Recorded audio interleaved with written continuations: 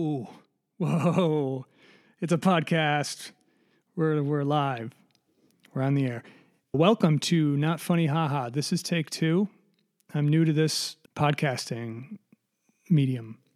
And my first try was marred by my laptop smacking into the mic stand. So this is amateur hour. So welcome. Let's see. Just checking my notes. Number 1, welcome. Okay. I'm starting this podcast for a few reasons, which I will number thusly for you because it helps me to keep my thoughts organized. I'm told I do this a lot. Organized. Yes. Number 1, many years ago, I told myself that I would go to an open mic comedy stand-up deal and do a little stand-up. Get up there and do like 5 minutes or whatever you get when you do those. And I set a limit. I said, I'm going to do this by the time I'm 35. I'm 48. So can you guess how many I've done? Yeah, none, 0. So, I like to set goals and I like to blow it. It's the human condition, I think. So that was number 1. Number 2 is there's a lot of, and this is a crappy way to start, I understand, but there's a lot of crappy comedy podcasts, or maybe, I don't know. I don't want to start negative because I'm a very negative person, as you're going to find out if you listen to any more of this crap. But I've tried to find comedy podcasts I like, and with a few notable exceptions, I don't really like them. There's a weird tone to a lot of them, especially if it's guys. There's like an NPR nasal thing happening, kind of a nerdy NPR nasal alliteration thing. And I'm a nerd. I was going to say I'm a huge nerd, but I'm not even a huge nerd. I'm like a medium-sized nerd. Not even huge. I've got nothing. So I should be the last to cast aspersions or judgment on other podcasts, but here I go. I won't name names, not because I give a shit, but because I can't remember the names of the podcasts I've listened to. I've tried to get into podcasts for a while, listening to them for a while now. I've had friends tell me, "Oh, you gotta listen to podcasts," and I didn't really understand the allure because it just seemed like listening to a DJ. Like if you're listening to the radio, kind of the last thing you want to hear is the DJ. And I was like, so podcasts are basically just the DJ? That seems shitty. So so there's like, the comedy podcasts that I see at the top of the charts. I try to get into them and I can't. And I'm sure it reflects poorly on me. It's a personal failing. It has nothing to do with those people not being funny. This is on me. But I thought about, just doing this, for as a way to try out some material. I've got no material. I'm not trying out anything.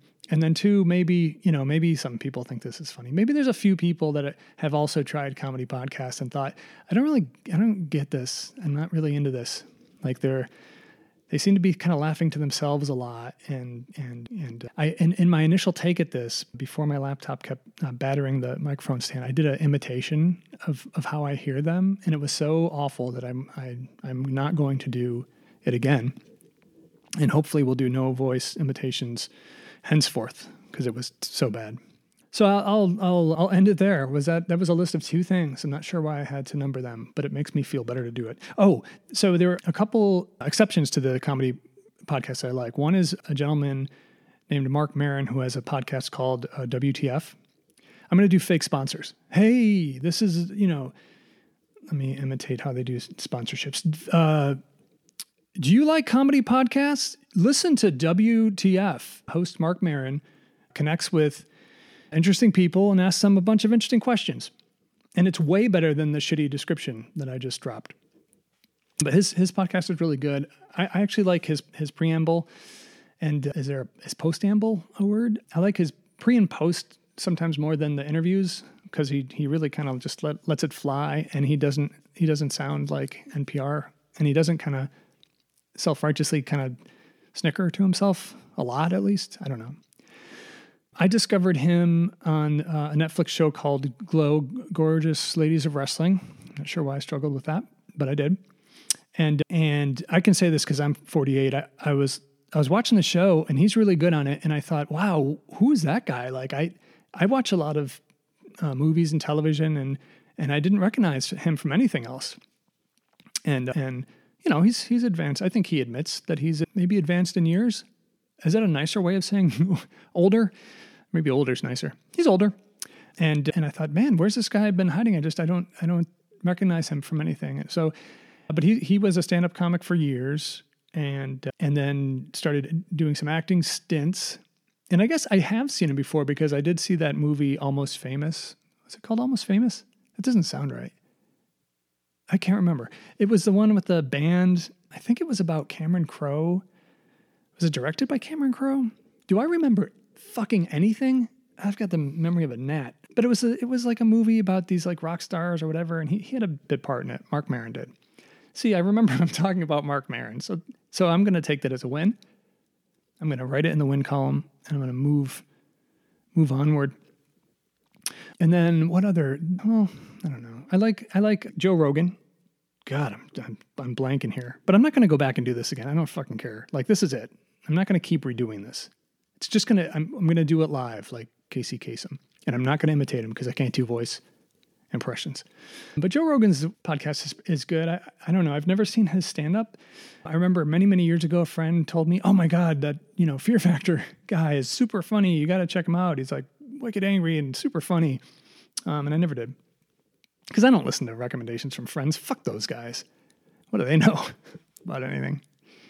And so I like those two podcasts. And then I started to listen to, so I was about to give up on podcasts because I thought this is stupid. It feels weird. Nothing's funny. Nothing's grabbing me. And then I discovered true crime, and I never looked back, because really, if I was any damn good, I would do a true crime podcast. But it seems like a lot of work in like investigation and research, and that's not something I'm willing to take on at this point in my life. But those are really good.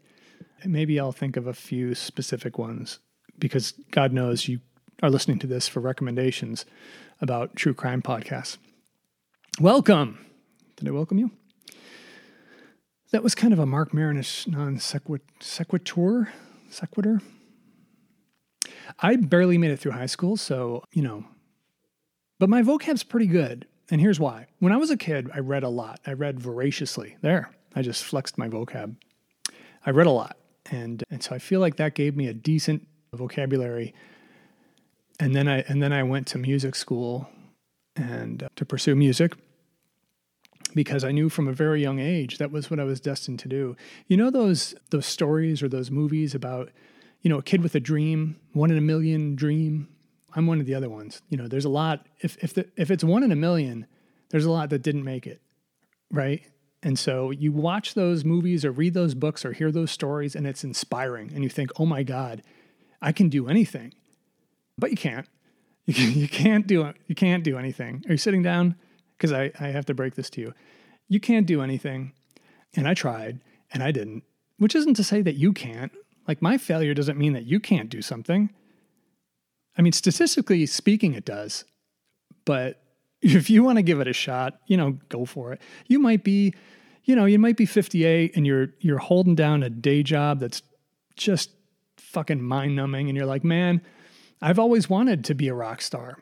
So I'm just going to go in tomorrow and give my 2 weeks notice, or what, you don't even need 2 weeks at those jobs, right? I'm going to turn in my badge, and name badge, not a police officer's badge. And I'm just going to walk out and I'm going to pursue life on the road. But that's not going to work. It doesn't work. Nothing works in this world. This got darker. I was going to say darker than I imagined, but I kind of knew it was going to get here eventually. I just didn't think on the first one. Thought I might try to hook you and then swing around and be like, surprise, this is a fucking downer. Ha ha ha. It is not funny, ha ha. I forgot to say the name of it. Did I say the name? No. I'm so amped up and nervous that I'm not going to go on much longer. Because what I'm going to do is I'm going to put this out, and then I'm going to do some marketing, and then I'm going to look at analytics. And I'm going to factor, figure out my ROI, Then I'm going to look at my blood equity. I'm going to take the temperature of the room, and then I'll probably parking lot a few items. And then I'm going to determine if I'm going to do this more often. Why not? This is fun. I'm sitting in my basement, and I have a little tiny room my little music room. It's called Studio A, and it's unfinished, and it kind of looks like Silence of the Lambs. Like, I don't want to ruin if you haven't seen it, you should see it. Actually, this is great. This is like a callback. This is like stand-up, because the only voice impression that I am confident in doing is Buffalo Bill, the guy and the killer in Silence of the Lambs. Jodie Foster is, investigating and trying to chase him down. She goes to his door and doesn't know he's the killer yet. And he's asking about a woman who disappeared, I think. It's been 150 years since I've seen this, so I'm not convinced this is accurate. But he goes, no, rather she goes, Jodie is a she, goes to the door, knocks, rings the doorbell, or however you call someone to the door at that specific house. And Buffalo Bill, right? I think that was the guy's name. Or I want to say Bob, but it was Buffalo Bill, I'm pretty sure. Comes to the door, and Jodie Foster asks him about this woman. And he goes, here we go, ready? And he goes, oh, was she a great... God, that sucked. Was she a great big fat person? See, I'm so nervous that I can't even do I can actually do that well, and I really fucked it up because I'm so nervous. So I apologize. And I also promised myself I wouldn't do voice impressions, and then immediately broke that promise. So we've learned a couple things here so far. We've learned that I'm probably not funny enough to have a comedy podcast, and I am going to brand this a comedy podcast. I'm going to cut against the grain and do that. And also, I shouldn't do voice impressions. I knew I shouldn't do it, and then I did it. I wonder if that's self-sabotaging. Like, a lot of people have a fear of failure. I think a lot of people have a fear of success. I think I do. I think I don't know. I think a lot of people are very comfortable with failure because we fail a lot naturally. That's how we learn, right? We learn by failing. And so it becomes comfortable. Like we know how that works. We have a really good understanding of attempting something and having it just fucking fall apart.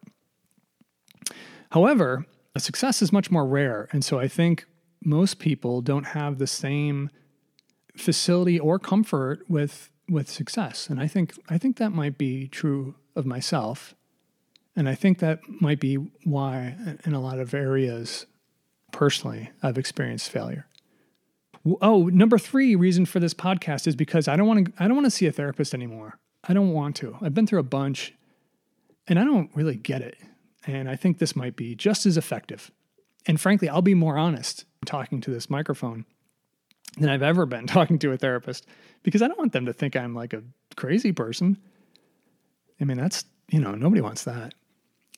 So I've never really been totally upfront with therapists. And then I just get disappointed that nothing's working.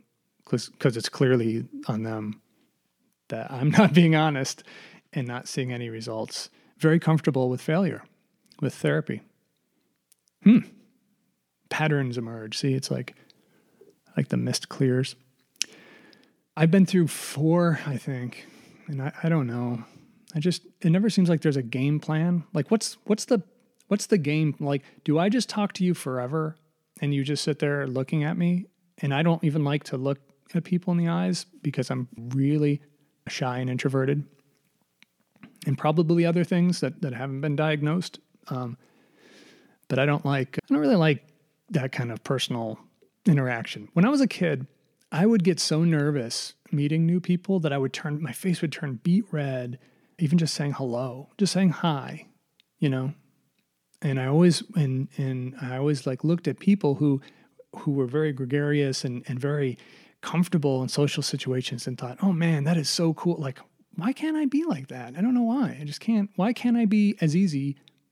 Or why doesn't this come as easily to me as it does to other people? Why would I turn beet red saying hello to someone I don't know? It's very uncomfortable. I just wanted to not be there. I have children, and one of my children is very gregarious, and she's very outgoing, and she asks people she doesn't know, what's your name?